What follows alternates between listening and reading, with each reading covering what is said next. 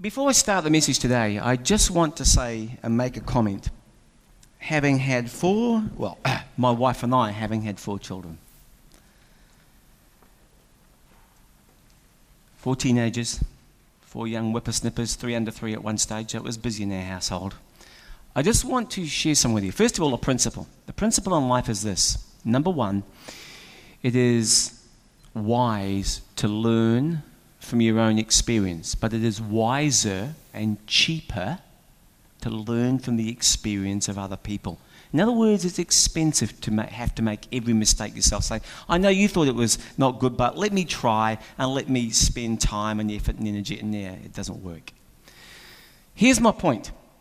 If I was to have my time again with my children, and I'm absolutely going to implement this with my grandchildren, doesn't matter whether you're married or not, what I would do is I would be more intentional about training my children why Christianity is evidentially true. Did you hear that? Evidentially true. And I would want to train them to articulate that to their friends. It's one thing knowing something, it's another thing communicating it. Get it? Good. So with that, I'd like you to whip out your outlines. We're going to finish up when my technology decides to cooperate here, study in the book of Daniel. Now, today, has everybody got an outline? Can I see your hand if you have not got one? Kimberly Ann. Somebody, Jane, one lady down here, Schmimberly Buckley. Anybody else need one? Over there. Mikey, do you need one? Do you need an outline? Do you have one? Okay, another one over there. Harry? Anybody else? Over here? Esther? Cheapers.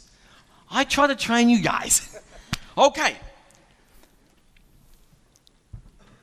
If you take your outline notes out. Today we are going to look at a stunning prophecy which I have had conversations with unchurched people over the last 2 months.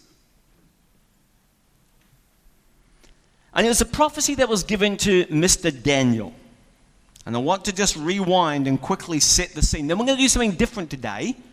So listen up, because we're going to break into groups, 8 groups. We're just going to spin around and you're going to form 8 groups. So be aware that's coming in about 10 minutes. All right? So you're going to spin around and you're going to do it quick.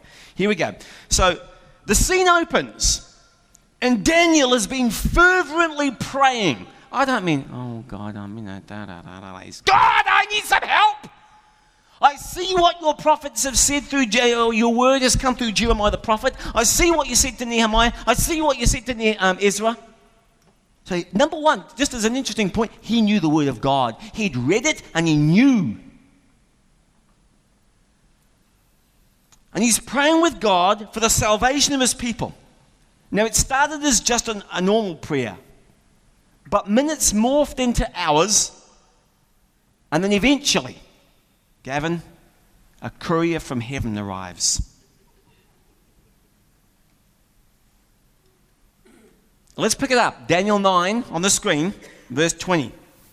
I'm going to read from an old version called a New American Standard. Those of you around in 1977 would remember that version. Now, while I was speaking, stop. Right there. Good point. When you pray, to keep your mind focused, speak it out. If you sit there in your quiet armchair with your eyes closed, I know what's going to happen, and so do you. So stop fibbing and fooling yourself. If you're serious, speak. It'll keep your mind focused. And you'll realize, what a bunch of dribble I just said. And you say, sorry, God, let me try that again. And you'll be far more intentional and focused about your prayer. While I was speaking and praying, and confessing my sin and the sin of my people Israel, and presenting my supplication, that's an old word, it means my requests, before the Lord my God, whilst I was still speaking in prayer, then the man Gabriel, this is the archangel whom I had seen in the vision previously, came to me in my extreme weariness about the time of the evening offering.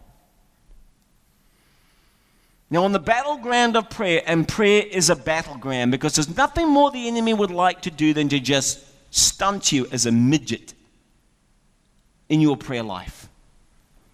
On the battleground of prayer, heroes, people who stand strong in spite of the onslaught, are marked by their perseverance. And you can see that evidenced all through Scripture, but none so clearly, in my view, as what you see in the book of Revelation when the letters to the church in the book of Revelation, to each one of them it says, I've got this for you, but this against you. But then it says, to he who perseveres to the end, or to him who overcomes will I give. So this ability to stand strong is pivotal for Christians. And you'll see wave after wave come through this land and lands overseas where Christians are discouraged and are picked off by the enemy. Through the cares of this world, through the worries of this life. You'll read about that in the parable of the seeds, remember? Of the sowing of the seeds. It goes on. And he gave me the instruction, and he talked, this is Gabriel, and talked with me and said, "O Daniel, I have now come forth to give you insight and understanding." Let me tell you, it's exciting when God starts to tell you about what's going to happen.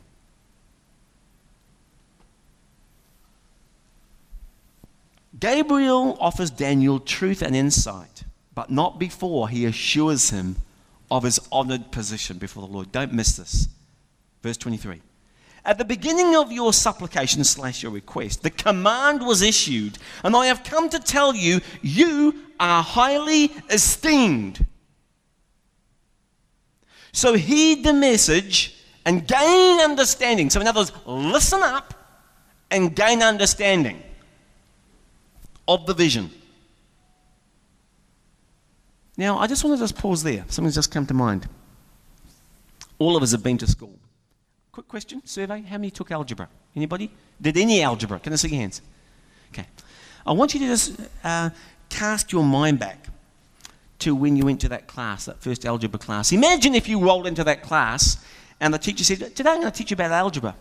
It's a very important mathematical concept. And here's the deal though. There's going to be no test, and there's going to be no exams, and you don't have to take notes." How many of you think that will be a really wise approach to mastering the subject of algebra? Does anybody think that will be a good approach? Clearly, that will be stupid. In the same sense, I sometimes wonder, when we come to church, we teach about God's words. My words don't count a hoot. God's words do. If we are intentional and serious, we should take note. And in this case, there's an essence of that tone there. He's basically saying, listen up and pay deep attention to this.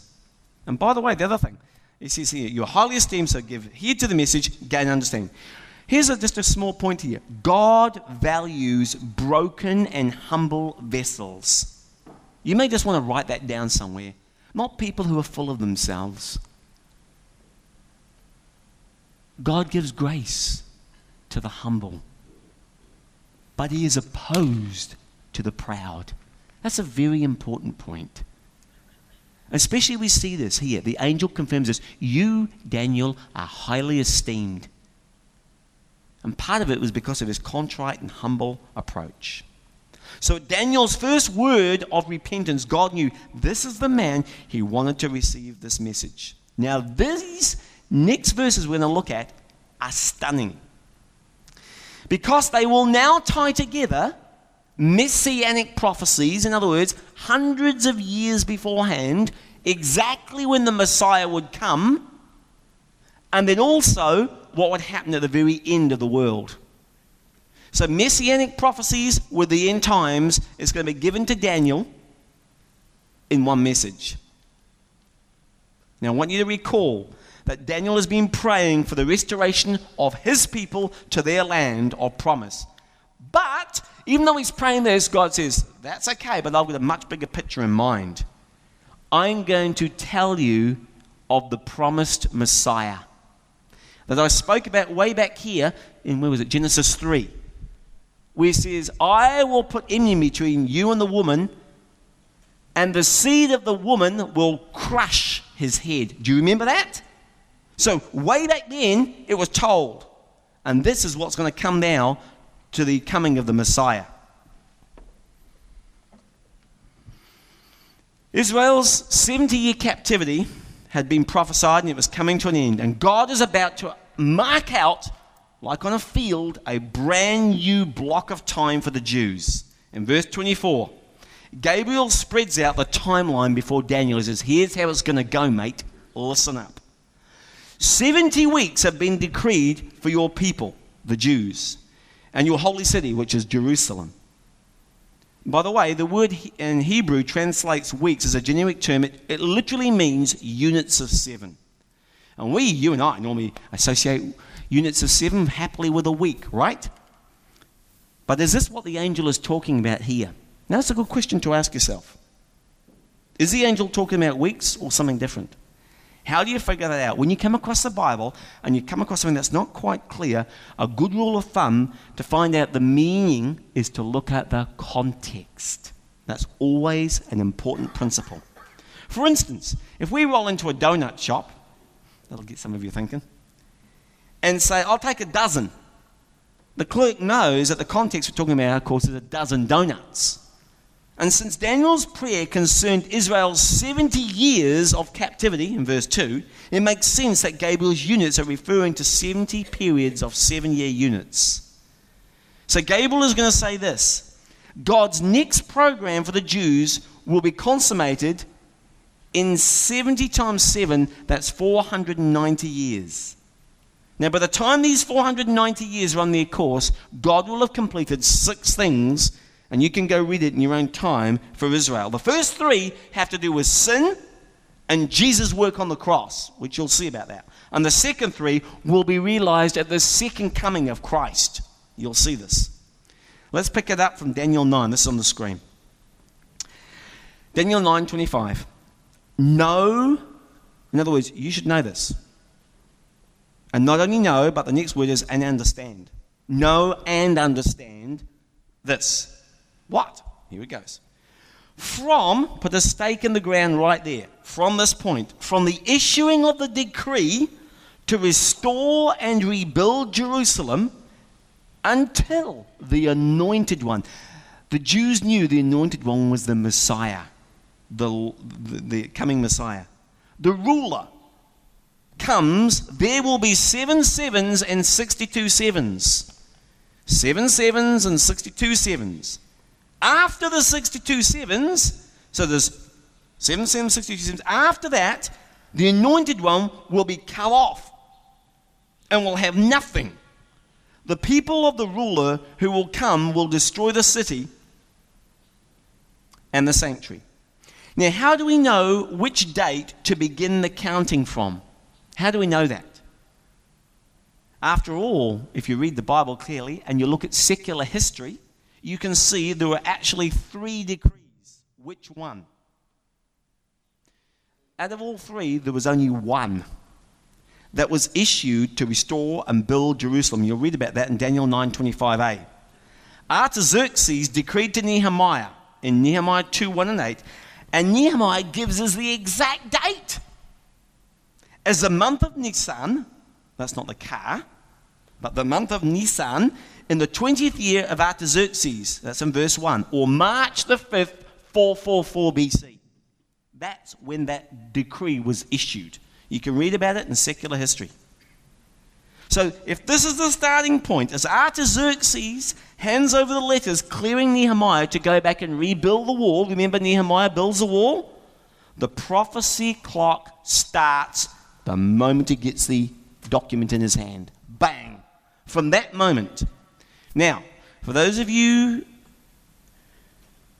who are interested, let's take a brief quick look at the math. Multiplying 7 groups, you want to pop up the next one, Chris?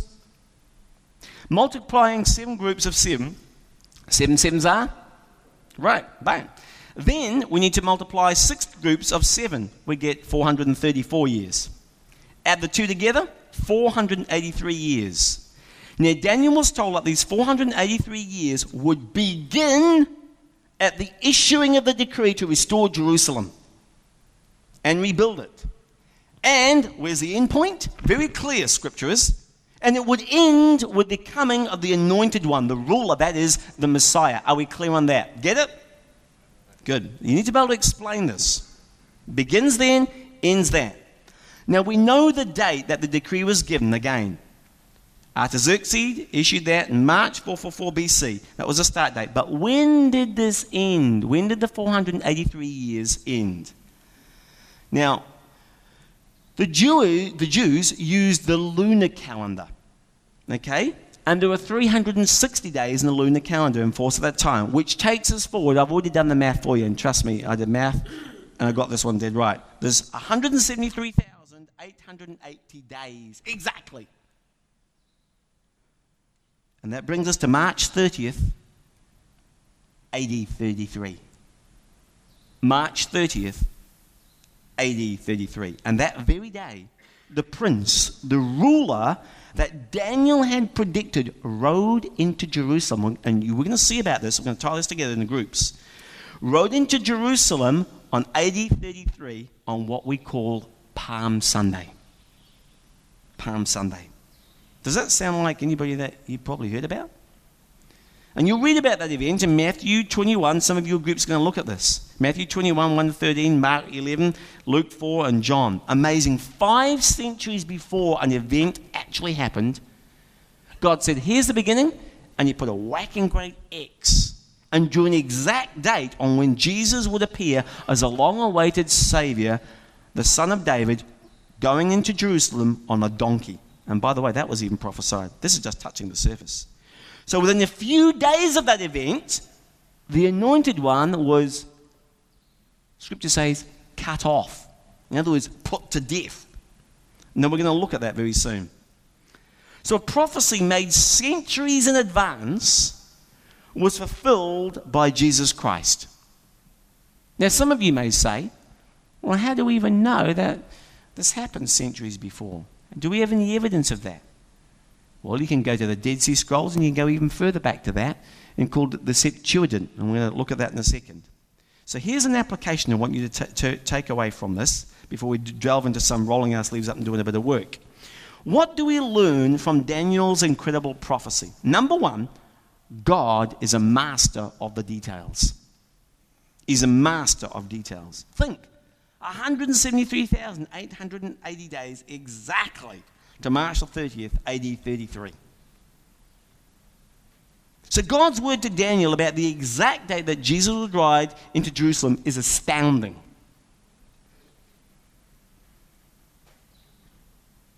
It's just one example of where the details fall in line. Just one. Now here's a question for you. Implication. There's an implication from a question, and it's this. If God knows the future so well and can sovereignly oversee and watch over his plan, can God handle the details in your life that you stress and fret about so often? You bet he can. Secondly, it's often lost to the Christian mind today. God deals in specifics. Specifics. He is a God of detail. Makes me smile when some of the scientists these days are racking their brains about quantum physics and quantum computing, which is a passionate subject of mine. Thinking, whoa, we had no idea about this so little time ago. God is a God of details. Now what we're going to do for the balance of our time, we're going to break into some groups in a moment, and we're going to take a look at just a few. I could have given you dozens upon dozens upon dozens of messianic prophecies throughout the Old Testament that were provably written hundreds and hundreds and hundreds of years, depends upon which book it was, before Christ. But before we do, in fact, what I want you to do is I want you to now just take a break, group into, you need to have, what have we got? How about we do, just group yourself into 8 groups, okay? Can we see how we can self-organize? Let's go. You've got 30 seconds, 8 groups, go. Turn around, turn the chairs around. Don't worry about that. Spin them around. Everybody grab a seat. In fact, what I'd like you to right now do, just to set the context of what we're going to be looking at, I'd like you to focus your attention. Are we ready to go with the video, guys? Sound ready? I want you to check this out. I want to set the setting. I have been here twice, but it is very important you know the historical evidential reasons for where we get some of these scriptures. Hit it, mate. Dead Sea Scrolls. That wasn't a promotion for Google, but Google are our friends at the moment on this because they have done a massive project on this. You can go and see this. You can take your children there so they can see that this is anchored in fact. If you don't get anything out of this today, apart from this, remember this sentence: facts are your friends. Facts are your friends. And it's up to us to actually familiarise ourselves with the facts. Henceforth, we've got Ray and Richard coming next week, which will give you so many facts. And not only that, give you the ability to interact with them and handle objections. Well, how do you know the Bible's true? How do you know that with, for example, that great Isaiah scroll? It's in its entirety. There are still thousands upon thousands of scrolls that we have that we haven't even unraveled yet because it takes time. Thousands and thousands of them. But you can take that great Isaiah scroll and you can look at it in Hebrew, because Hebrew hasn't changed for thousands and thousands of years, and people who read Hebrew read it exactly word for word, which gives you great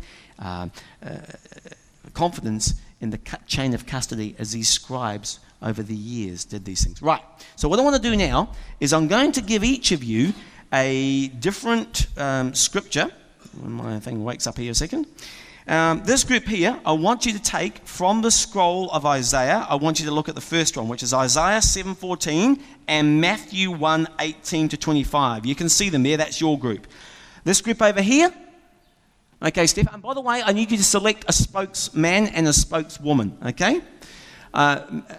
Stefan's group, you're going to take Micah 5:2 and Matthew 2:1. Next group down the back, okay, with Wayne and down there. You guys are going to pick up Zechariah 9:9 and Matthew 21:1. Over here, this group here, Greg's group, you're going to pick up the next one, which is Isaiah 53:5 and John 19:34. This group here, you're going to pick up Isaiah 53 verse 7 and Matthew 7:12. 27:12, I beg your pardon.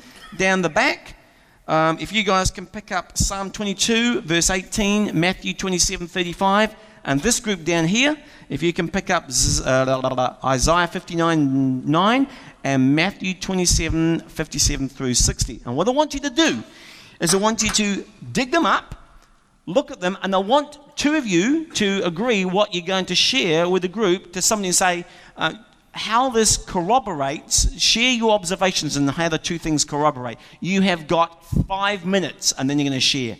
So go. Okay? I hope you've seen in this, the third point here, is what we learn from this is God keeps his promises. God keeps his promises. God's word does not err. If the Messiah came the first time, just as God said he would, we can bank on him coming the second time, just as he says he will. And it will be a surprise, because the very next event on God's calendar is the rapture.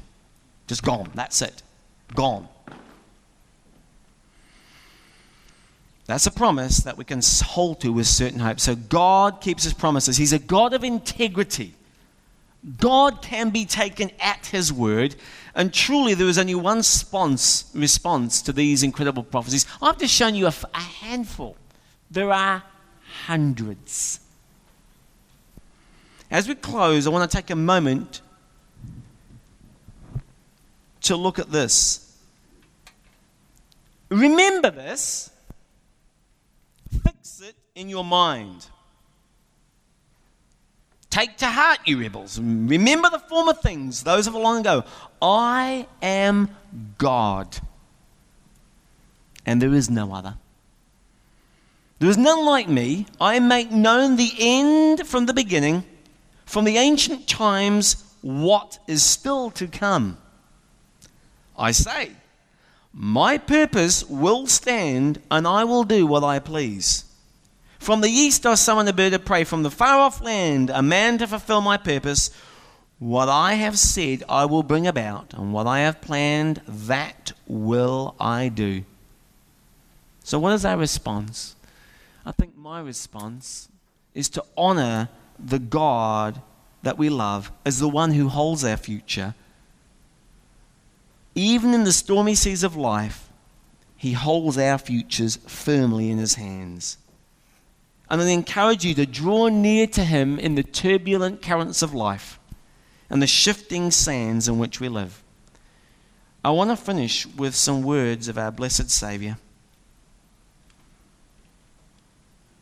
And may this be the Spirit of God speaking to many of you today. Do not let your hearts be troubled. Trust in God. Trust also in me.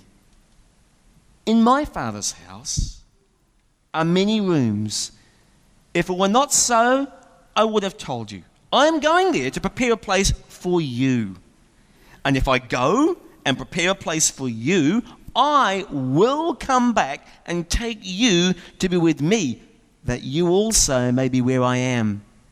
You know the place where I'm going. Our good friend Thomas, who actually went down to India after the persecution, dropped down there, landed there, walked across the big mountains, and there's a basilica where his bones are to this day. This is the man, the doubting Thomas guy. That's how, by the way, Christianity came to India. Thomas said to him, Lord, we don't know where you're going. How can we know the way? And Jesus answered, I am the way, the truth, and the life.